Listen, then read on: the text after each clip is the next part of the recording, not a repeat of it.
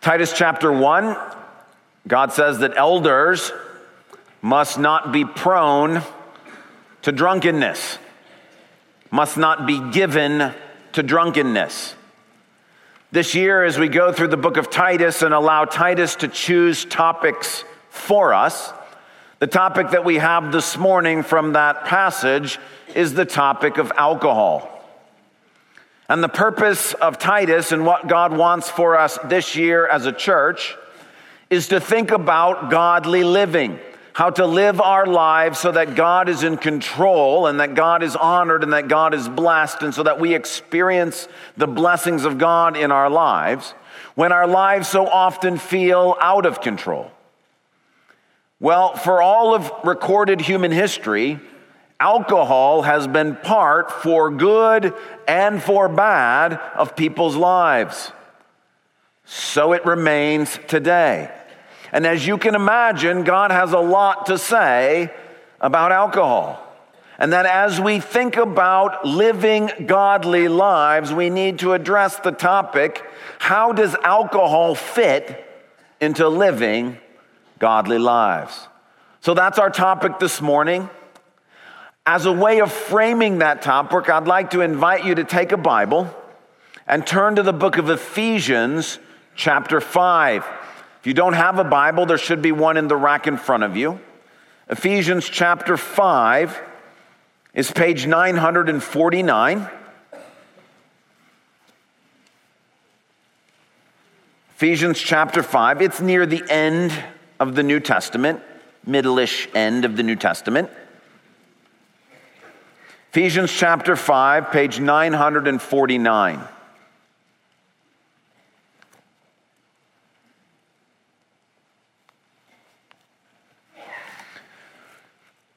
The verse that's going to frame our discussion is verse 18.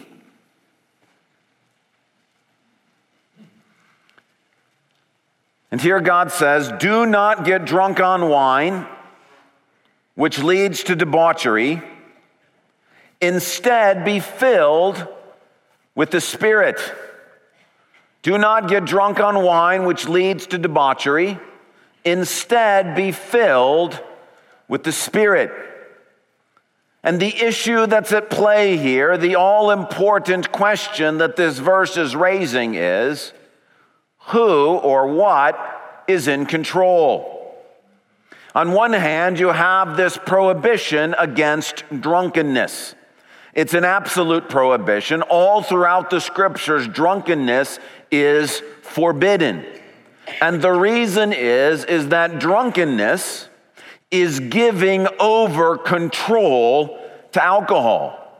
It's a sign that alcohol plays too important a role in our life, and it is opening us up to the control of a substance that is not God. To be honest, what drunkenness does is actually open us up to Satan's control. This is why, for any of us who've had experience with alcohol or seen someone given to drunkenness, the words and actions and attitudes, it's simply not that person. It's simply not us. It's not who we want to be. It's not who God wants us to be. And it's very clear that when drunkenness is happening, when alcohol has that strong of a control on somebody's life, that person is no longer in control, and instead it's the alcohol that's in control. That's why Paul uses the word debauchery here. Not that common of a word, but it means wild, out of control living. Drunkenness goes with out of control living. And God says, absolutely not. This is contrasted with being filled with the Spirit. This is also an issue of control. And the question is, and the urging is, let the Spirit be in control of your life. Yield yourself to the Spirit's control. This is the injunction from the Lord. Give over control to the Spirit, because the Spirit creates life. The Spirit gives love and joy and peace and patience and kindness and goodness and gentleness and faithfulness and self-control. And the problem with drunkenness is that when alcohol is in control, all that results is destruction. And if you have been around a person or you yourself have experienced alcohol being in control, you know what I'm talking about. That what comes with it is destruction. But when someone's filled with the Spirit, what comes is joy and blessing. And in the same way, if you've been around someone under the control of alcohol, you want to be as far away as possible. Likewise, when you are around someone who is full of the Spirit, you want to be as near to them as possible. That what is flowing out of them is life and blessing. And that in many ways, a person who is under the control of alcohol is the polar opposite of a person who is under the control of the Spirit. And God says in thinking through living godly lives, don't yield your life to alcohol, that it might be in control. Yield your life to the Holy Spirit so that he might bring about in you the fruits of the Spirit that are such a blessing. Now, the point of this passage is not simply to prohibit drunkenness. It does. And it's not simply to encourage us to be led by the Spirit. It does. It raises what I think is the more complex question for us today, which is, okay, drunkenness is prohibited, but for the person who is being led by the Spirit, what is the proper role of alcohol in such a person's life? What is the role or non-role of alcohol in the life of a person who is being led by the Spirit? We want to talk through that subject today. And let me just say that as we look through this subject, I'm going to start by giving us 5 things to consider for you and for me as we try to think through what role should alcohol or should alcohol not have in the life of someone who wants to be filled with the Spirit. These 5 things to consider are not rules or laws. They're simply things to consider. And each individual will consider them differently. And how you consider them may change from seasons of life or different situations. So let's go through these 5 together. Number 1, what should you consider when trying to think through what is the proper role of alcohol in the life of a Spirit-filled Christian? The first thing to consider is the issue of faithfulness to God and faithfulness to family. There's a really intriguing story in the Old Testament. We don't have time to look through it all today. I encourage you, go and read it on your own sometime. It's found in the book of Jeremiah, chapter 35. I'll just give you some excerpts of it so that we can catch the flavor of the story. It begins this way, Jeremiah 35, verses 1 and 2. This is the word that came to Jeremiah from the Lord during the reign of Jehoiakim, son of Josiah, king of Judah. Go to the Rechabite family. Now, this is one family living in Israel. Go to the Rechabite family and invite them to come to one of the side rooms of the house of the Lord and give them wine to drink. So the Lord says to Jeremiah, there's this particular family in Israel known as the Rechabites. Invite them to the temple and don't just set wine out in front of them. Give it to them to drink. Well, Jeremiah does what the Lord commands him to do. Keep going, verses 6 and 7. They replied, this is the Rechabite family, we do not drink wine because our forefather Jehonadab, son of Rechab, gave us this command, neither you nor your descendants must ever drink wine. Also, you must never build houses, sow seed, or plant vineyards. You must never have any of these things, but must always live in tents. Then you will live a long time in the land where you are nomads. There was one guy, Jehonadab, in Israel who kind of looked around and said, you know what? There's a danger here that if we do all the things that the surrounding nations do, that our hearts are going to be led away from the Lord and we'll engage in idolatry. And so he and his family agreed together, you know what? We're not going to build houses. We're not even going to plant crops. and we're not going to drink wine. And this is going to be a way that we are going to stay faithful to God in the midst of the danger of being sucked into the culture in which we live.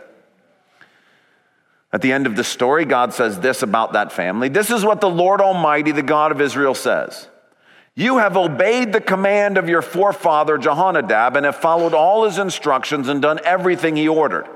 Therefore, this is what the Lord Almighty, the God of Israel, says. Jehonadab, son of Rechab, will never fail to have a descendant serve me. So please don't miss the point. Jeremiah 35 is not an Old Testament command. This was never a rule that Israelites were not allowed to drink wine, any more than there were rules about building houses or rules about planting gardens. This was simply one family who decided together, you know what? We don't want to be a part of the cultures around us, and these are some of the things we're going to do to keep from imbibing in what the cultures around us are doing. So please don't think that Jeremiah 35 is a command to not drink. It's not. Also, don't sit here and think, wow, I wonder if somehow I'm related to this guy and that how somehow it's binding on me. Don't think that either. That's not the point. Nor should you think, I wonder if I had a grandfather in my past or a grandmother who made this vow or commitment, am I in trouble if I don't know about that? Not the point either. None of that would be binding on you. The purpose is this. You and I can, if we want, be spiritual children of Jehonadab. Meaning, you can make a decision not to drink for the very same reasons. You can simply say, you know what, to honor my parents, or to honor people who came before me, to honor others for whom alcohol in my family has been a real difficulty. Or you can simply say, you know what, alcohol is one of those things that in American culture can be a way in which we get pulled into idolatry and all sorts of other stuff. You as an individual can choose to be a spiritual descendant of Jehonadab and simply say, for me, I'm going to choose not to participate in this because I want to be, in my case, faithful to God and faithful to family. Does that make sense? So, first one to consider is faithfulness. Second thing to consider when you think about the role of alcohol, what is wise? What does wisdom have to say? And again, this is going to vary from person to person. You may be a part of a family in which there is a genetic tendency towards alcoholism. You may have had different experiences. But what does wisdom have to say? For example, in Proverbs 23, we read this. Who has woe? Who has sorrow? Who has strife? Who has complaints? Who has needless bruises? Who has bloodshot eyes? Those who linger over wine, who go to sample bowls of mixed wine. Do not gaze at wine when it's red, when it sparkles in the cup, when it goes down smoothly. In the end, it bites like a snake and poisons like a viper. Your eyes will see strange sights and your mind will imagine confusing things. You will be like one sleeping on the high seas, lying on top of the rigging. They hit me, you will say, but I'm not hurt. They beat me, but I don't feel it. When will I wake up so I can find another drink? And what the author of Proverbs is saying is, look, alcohol is dangerous. It can be abused. It can bring needless strife and problems into your life. And so wisdom would say, think about these things. Pay attention. See the kinds of destruction it can cause both personally and with other people. On the other hand, though, 1 Timothy 5, verse 23 says, this is Paul speaking to Timothy, stop drinking only water and use a little wine because of your stomach and your frequent illnesses. Wisdom would also say there can be medicinal benefits to alcohol. That was thought back then, and there still are some today that consider to be medicinal benefits to alcohol. And so on the other hand, wisdom would say, Paul's saying to Timothy, look, you're being a little legalistic about this alcohol thing. Yes, there's some danger to it, but there are also some benefits that go with it. And so as you consider what role might alcohol play in your life as a Christian, the question is, what does wisdom have to say? There are dangers. There are blessings or benefits. Third thing to consider. And this is how alcohol can be part of spiritual devotion to God. In Numbers chapter 6, God spells out something called a Nazirite vow. This is voluntary. This is what he says: speak to the Israelites and say to them, if a man or woman wants to make a special vow, a vow of dedication to the Lord as a Nazirite, they must abstain from wine and other fermented drink and must not drink vinegar made from wine or other fermented drink. They must not drink grape juice or eat grapes or raisins. Like, we're going all out here. Nothing associated with grapes at all. Now, please, again, Numbers is not binding on a Christian in the same way. It's part of the Old Covenant. But the purpose of the Old Testament law is not to be law for Christians today, but it does point us forward to things that help us to understand how to love God and how to love our neighbors. And what God is saying in this passage is, you can choose to refrain from alcohol as an act of spiritual devotion for a particular season. If you're praying about something and you want God to lead you, you can say, you know what, Lord? For this season, I'm not going to have anything to do with alcohol. That's commendable by the Lord. There's a related passage in Leviticus chapter 10, verses 9 to 11. Then the Lord said to Aaron, the high priest, you and your sons are not to drink wine or other fermented drink whenever you go into the tent of meeting, meaning the place where God is uniquely present, or you will die. This is a lasting ordinance for the generations to come so that you can distinguish between the holy and the common, between the unclean and the clean, and so that you can teach the Israelites all the decrees the Lord has given them through Moses. Again, this is not binding on Christians, but it is illuminating in the sense of, if you have a ministry now that God's put you in where you're teaching a Sunday school class or leading a small group, or you're a pastor, or you're an elder, or you're involved in some sort of ministry thing, Numbers would say, you might want to think through dedicating yourself to the Lord for that season of ministry so that you might not be a stumbling block to someone else, or so that you can engage with the Lord in a special and unique kind of way. And if that's your position, if that's what the Spirit lays on your heart, that's commendable to the Lord. And so the third thing to consider when you think through what is the proper role of alcohol, is there any way that alcohol or the non-use of alcohol might be part of an act of spiritual devotion and thinking through who you are and what it is God's called you to do for this season, so you might not be a stumbling block to someone else, and so that you might be drawn closer to God for the work He has you to do. Fourth thing to consider, how can the use of alcohol or the non-use of alcohol be a way in which we live out the gospel? In Matthew chapter 11, Jesus says this in reporting what people think about him and John the Baptist. For John the Baptist came neither eating nor drinking, and they say he has a demon. The Son of Man, that's Jesus, came eating and drinking, and they say he's a glutton and a drunkard, a friend of tax collectors and sinners. But wisdom is proved right by her deeds. Now, first of all, Jesus is neither a drunkard nor a glutton, and John the Baptist didn't have a demon. These are accusations that legalists are making because they don't like the attitude that is animating John the Baptist and Jesus. Let's start with John the Baptist. John the Baptist shows up on the scene, and he doesn't drink alcohol at all. Why? Well, because God is sending him especially to the Pharisees and the legalists of the Jewish people to say, hey, look, you need to understand there is one coming whose sandals I'm not worthy to untie, that you need to acknowledge as Lord. And in order for there not to be any barriers to John the Baptist reaching those people with the gospel, God says to him, no alcohol for you. Likewise, today, there may be people here this morning who think, you know what, the Lord's called me to be around Muslims or around Mormons or other cultures in this world in which alcohol is forbidden. And as part of gospel living, you say, you know what?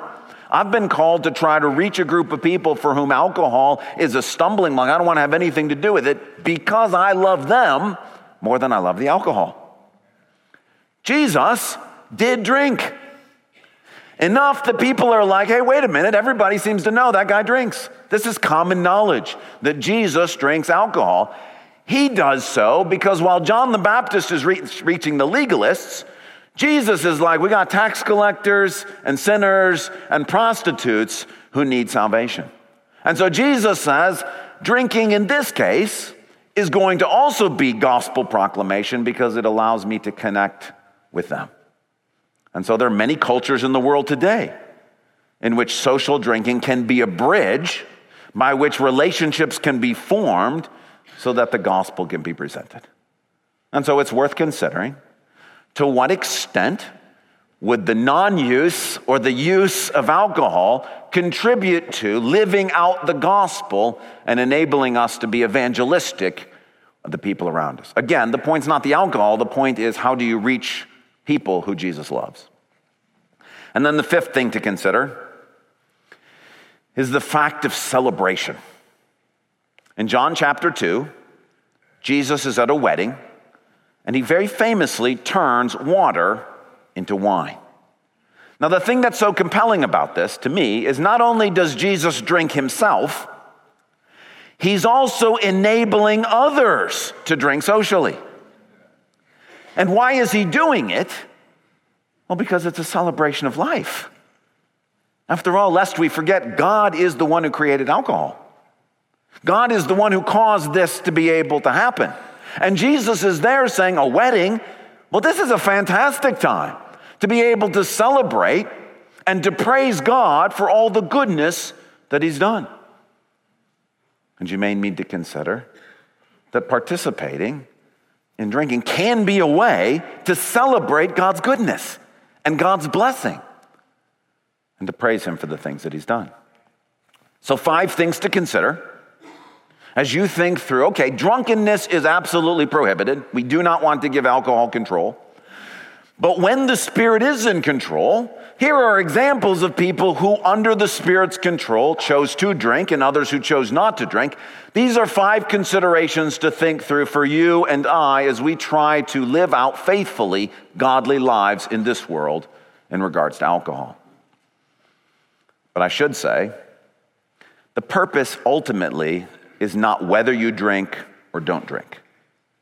God's very clear, whether you eat or drink, do all to the glory of God. And so the most important question that we want to end with, how can alcohol be used to glorify God? So whether you choose to drink or don't choose to drink, how is that something that can draw us closer to God? I have 4 suggestions about this as well.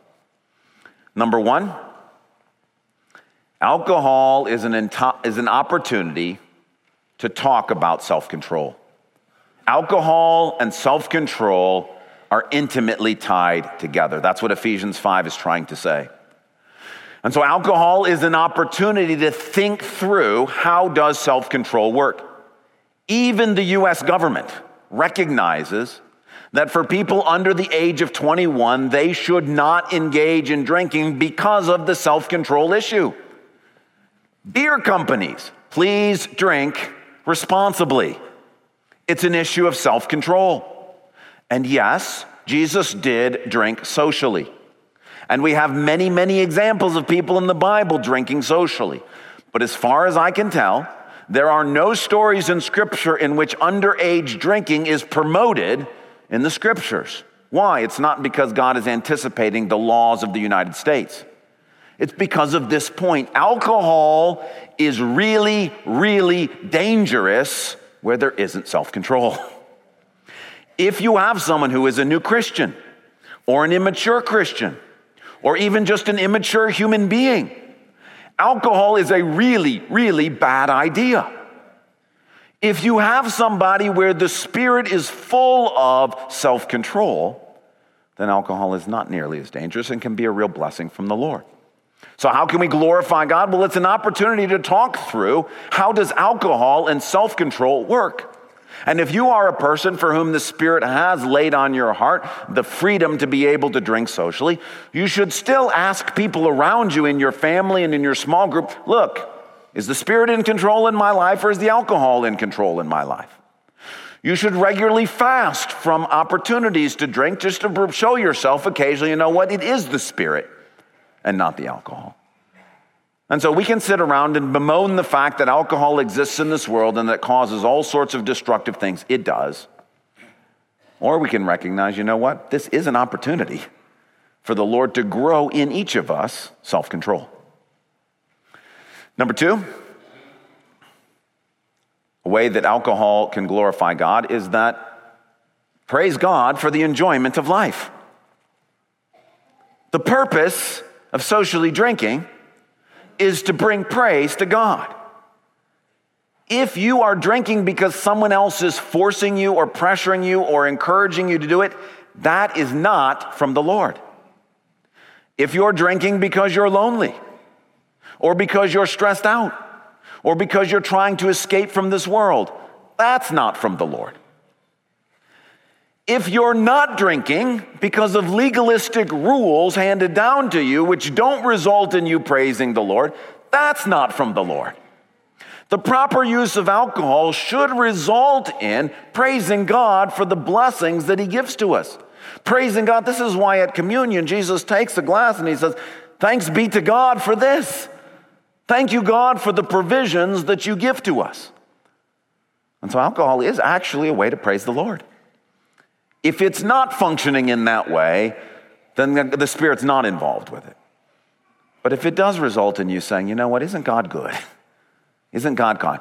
If it results in people around you also praising the Lord because of the role alcohol has in your life, that's great. That's from the Lord. And so alcohol is something that can bring us closer to God, as well as something that can take us further away from him. Third, alcohol is an opportunity to put grace into practice.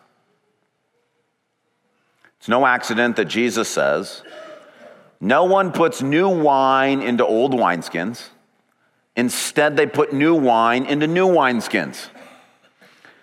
It's a metaphor, but it also literally applies to wine. And the point is, the reason why you don't put new wine into old wineskins is that new wine expands and old wineskins are all dry and crusty, and they'll burst. Jesus says, instead, you take new wine and you put it in new wineskins because new wineskins are flexible. And the point is, if you and I try to handle alcohol in our lives through laws and rules, something will break. It's not designed to function in that context. If instead you and I handle alcohol under the guidance of the Spirit, there will be flexibility and stretching that will allow it to be a blessing. So, for example, you may have grown up never touching alcohol. Great, thank you, Lord. The Lord might put you in a situation at your company or in another culture or in another situation in which instead of being legalistic about it, it's an opportunity for the Spirit to lead you in a different direction. You may have always participated in social drinking, but now you have kids and you think, you know what, this might be a stumbling block to those kids. And the Spirit is saying, what used to be fine for you, now I no longer want you to participate in. Or you may have grandkids who are now watching you and what you're doing. Or your kids may have moved out of the house and there's nobody watching you anymore. The Spirit provides flexibility to think through. It's not one size fits all. It's not a set of rules.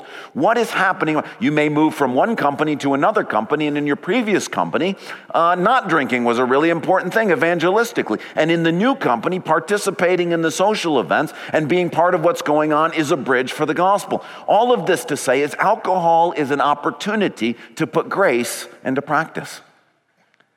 And if you're looking for a set of rules from the scriptures that say, do this, don't do this in every situation, you won't find them. What God does offer is his Spirit to lead you and guide you. The prohibition against drunkenness is a rule, but outside of that, it's the Spirit's leading and guidance that allows flexibility and change from one season of life to the next and one situation of life to another. And then fourth and finally, and here I want to speak specifically to those who have been wounded by alcohol or those who have wounded others through the use of alcohol. Alcohol can be a very destructive force. And if you have experienced that destructive power and bear those wounds, or you have been one of the people who have perpetrated that, please listen very carefully to this last point. And I've entitled the point, Turning Wine into Water. In John chapter 2, Jesus turns water into wine. It's a beautiful, powerful story. One of the dangers with the story is to somehow exalt what happens in that miracle, which is Jesus' very first miracle, which happens at the beginning of the book of John, as that somehow this is the goal to which Jesus is working. That somehow his goal is to get alcohol in front and center. Nothing could be further from the truth. It is a miracle that Jesus does, but it is not the most important miracle in John's gospel. The most important miracle in John's gospel, I would entitle, turning wine into water. What I mean by that is John 2, yes, water into wine. John 4, a woman comes to Jesus who is in deep pain because of some scars she's experienced at the sins of others and herself, and she is thirsting, and Jesus does not offer to her living wine. What does he offer to her? Living water. He understands alcohol will never satisfy those deep thirsts that we have, the pain that is caused. Even miraculously created alcohol will never do that. And so when Jesus wants to offer to this woman something to satisfy her soul, he offers her living water. In John chapter 7, when Jesus stands up at the festival, he says, if anyone is thirsty, let him come to me. And by the power of the Spirit, streams of living, not wine, streams of living water will flow from them. And if you're a person who has been hurt by or hurt others through alcohol, you can think, you know what? I've seen what happens when alcohol flows through a person. It damages and destroys other people and the person it flows through, but not living water. At the end of John's gospel, the great miracle of the crucifixion, when Jesus is hanging on the cross, John makes a really strong point that what flows out of his side is blood and what? Water, not wine, but water.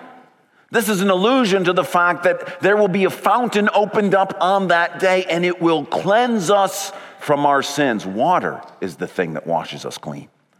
And then all the way at the end of John's writings in the book of Revelation, the very last picture that we have on into eternity, what is flowing out of the throne of God?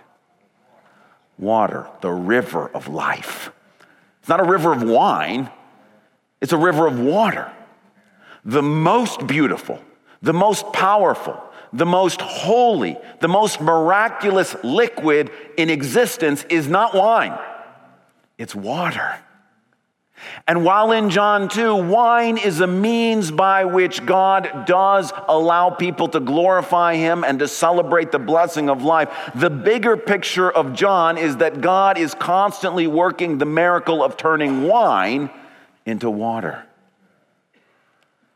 So what that means is for those here who have been hurt at the hands of alcohol, those wounds, that pain, that suffering, Jesus' death on that cross was meant to wash over those and heal those. For those here for whom that deep soul ache, that thirst, that longing for fulfillment in life, that loneliness that we all struggle with, the difficulties that we have in trying to make our lives feel fulfilling, the miracle, wine will never satisfy that. But the miracle of God is that through Jesus, you can be satisfied.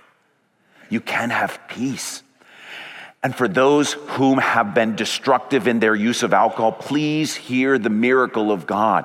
Yes, in the past, alcohol and death and destruction flowed through you to destroy the lives of people you love. But through Jesus, it is possible for streams of living water to flow through you to give life wherever you go. This is the miracle of God. And for those for whom sin and shame and guilt driven us to alcohol or those sorts of things, it is the gift of God, the waters of life that wash over us and make us clean. And that when we talk about alcohol, alcohol is not ultimately the goal. The goal is God is taking whatever alcohol has, good or bad, and transforming it into something that is purely good. And the great miracle is God turning wine into water. So we close this morning back in Ephesians 5:18. Don't get drunk on wine. Don't let alcohol be in control. Don't let the destruction that comes through alcohol, the abuse of alcohol, be part of your life. Instead, be filled with the Spirit. Let life and joy and peace flow through you. And the extent to which God has alcohol be part of your life, praise the Lord. His Spirit will lead you and guide you so that alcohol doesn't have to be damaging and destructive, but a blessing and a gift from the Lord. Thank you so much for joining us for this podcast from Calvary Church. We hope this message has brought the light and hope of God's presence into your life, refreshing your soul for the journey the Lord has you on. If you have a spiritual need or would like to connect further with the work God is doing through Calvary Church, seek us out online at calvarygr.org. On our website, you can also find an archive of previous messages from this series. Thanks for listening.